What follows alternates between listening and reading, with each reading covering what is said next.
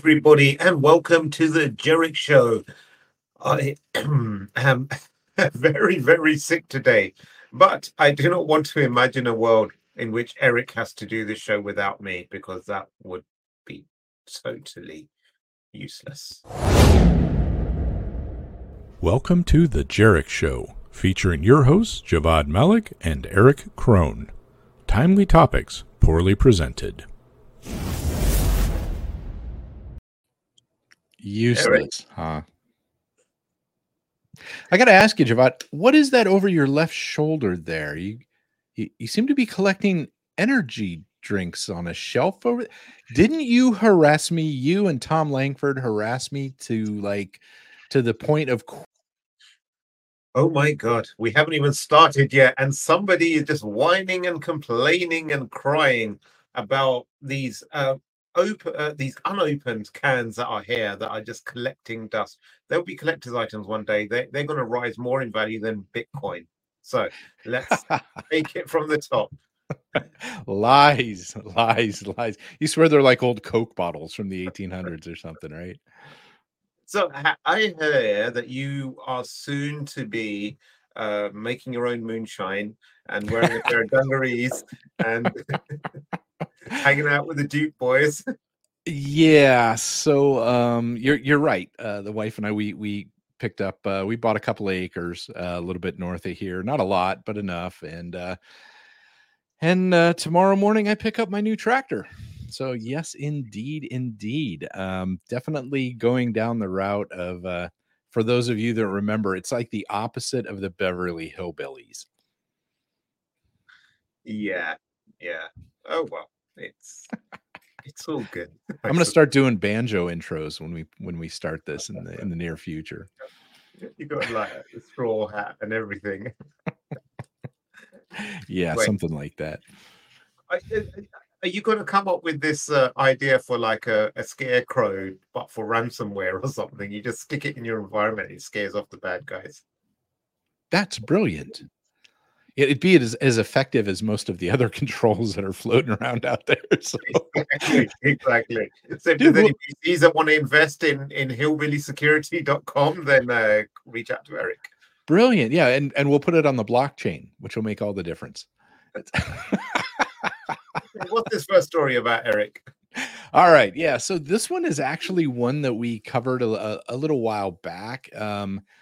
This had to do with a ransomware attack, and they ended up taking a bunch of stuff. And the point of this was basically these things expand over time. And that's what's happened here. We started with like 1.1 million records gone and ended up now at 2.7 million. It just keeps growing and growing. And they're like, oh, they got that data too. This is a lesson, though, in how the digital forensics help too, and knowing and learning just how bad things were. Now, this has been a couple of months because this incident happened back in July, and we did originally report on it, but you can see how these things just continue to expand and get worse. No, you're absolutely right. I was just thinking there was a story yesterday.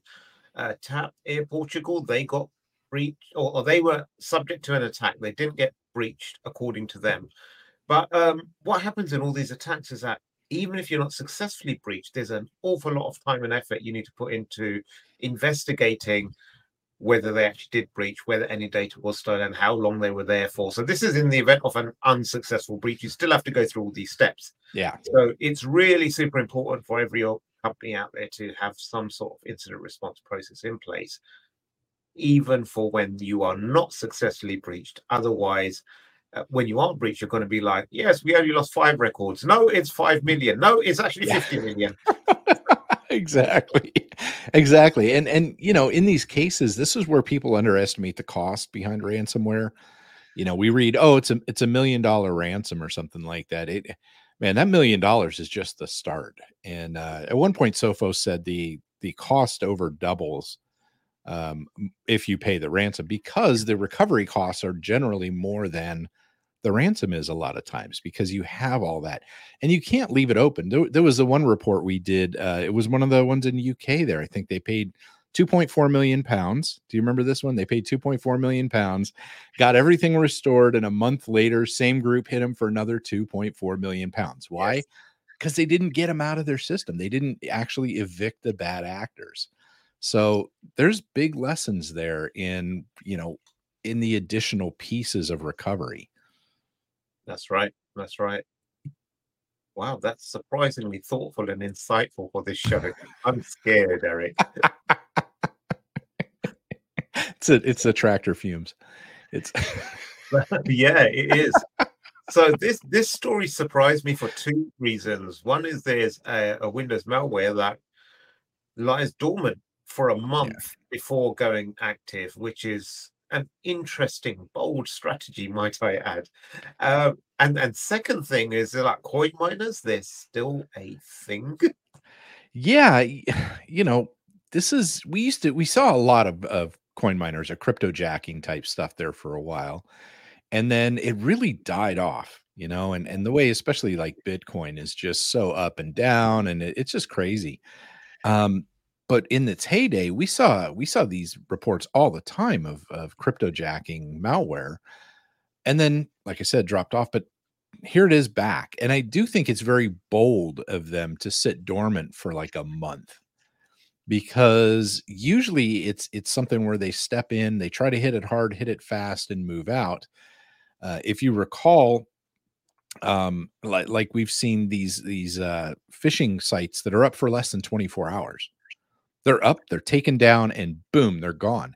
So by laying dormant, that really increases the chance that somewhere along the line, somebody is going to identify this and go, "What's up?" And next thing you know, all of the antivirus stuff is all updated to spot it, and that sort of thing. So that is a very, very bold move to put something on a machine and wait for a whole month. It is. It's a bit like employing Eric and then waiting like 5 years for it to start working. It's quite similar. Anyway, Twilio hacker scarfed 10K Octave credentials in sprawling, I tell you, supply Sprawling! chain attack. Yeah. Yeah, this is kind of a follow-up. We talked about this as well, where MailChimp got hit, and Yep. the attackers were using that to reset some of the passwords on some customers downstream. They used it to attack that. This was a lot of credentials from Okta, of two-factor type stuff. And Okta's great. I love single sign-on. I have nothing like bad to say about it. But this is kind of one of those dangers again, and you can see they're being targeted, and that is again a lot of Okta credentials. It is. It is. And this is the thing, like it's not that there's a new vulnerabilities here in any of these systems. It's just that as they become popular and pretty prevalent throughout enterprises, now the bad guys, the actors are sitting there thinking, okay, how can we get a slice of this action now that everyone's using MFA or what have you? And so now you're going to see a lot of things like MailChimp. It's just a newsletter. But no, it's a very effective delivery mechanism, especially when they've gone through the effort of being whitelisted on spam filters and everything, and it reaches inboxes and people are expecting it. And you can lace the links and all sorts of stuff. So we're going to see more and more of this kind of thing. It does raise the barrier of entry for many of these criminals, though. It's not as simple as what it used to be, but you're going to get automation and kits and more credentials out there. I was just going to say, yeah, next thing you know, you're out there in one of the marketplaces and you can get kits for phishing this stuff for $7 or something. I mean, it's ridiculous how cheap it is and how quickly they script these things. And you're right. One of the side effects to this, or one of the impacts to this, is as things become more popular, as things become more well used, now it's even worth the time for the attackers to put into it, right? Like, remember when Zoom, when we had the pandemic hit and Zoom all of a sudden exploded? Well, it wasn't long after that we suddenly started seeing all these Zoom exploits happen, and we got the reports going, "Oh, security researchers found all these flaws in Zoom." Well, they've been there, but the difference between 700 people using something and 7 million people using something is going to be the focus that's put on finding those problems. Yeah. So we have to keep that in mind. It's something I think we don't always do well as security people, is remember that piece of it, right? Exactly. And this is where it's super important. Like risk management or doing a risk assessment is not a one time only activity. The risk can change depending on how many people are using it and, you know, how popular it's become, or whether the internet in your location has become more flaky or unreliable, or whether there's a natural disaster. There's all these sorts of things, and you need to go back, and you can't just say, oh, we reviewed the risk when we bought that software 3 years ago. Yeah. You are woefully behind the curve at that point, my friend. Or in the words of one of my favorite videos that you've done, Javad, was Accepted the Risk. I just love that video. We should put a link to this down in the show notes, but that video just busts me up because it's so, I don't know, points out the flaws in so many things, but it's like that. Oh, I accepted that 3 years ago, and whatever, get out of here, auditors, Yeah. Good times. Okay, finally, New Scientist of all places is reporting hacking device can secretly swipe and tap your smartphone screen. I wanted to know about this. This is amazing. This is amazing. A hacking device can be placed under a table. Okay, so you need to put it under a table, like in a roulette wheel, like bubble gum in Vegas. Yeah. You can use electronic signals to mimic human touch on nearby touch screens, and can be used to secretly download malware or send money. This is like the, I suppose, a rubber ducky equivalent, but on a touch screen. So instead of like plugging in the ducky to run a whole bunch of commands really quickly, you just stick it under the table and wait for Mr. Bond to put his phone on top of the table, and you've just injected it. It sounds like very much like those theoretical academic research, like the ones they say, like if you're like 3 miles away, or if you're across the road, you can see the monitor, CRT monitors, and you can decode what's on the screen. It seems like very much that. But I saw one the other day. Yeah, I saw one the other day that was network cards. You could read the network traffic from the LED that blinks with network traffic, right? Very theoretical. Yeah. And if there's any reason to sponsor this show,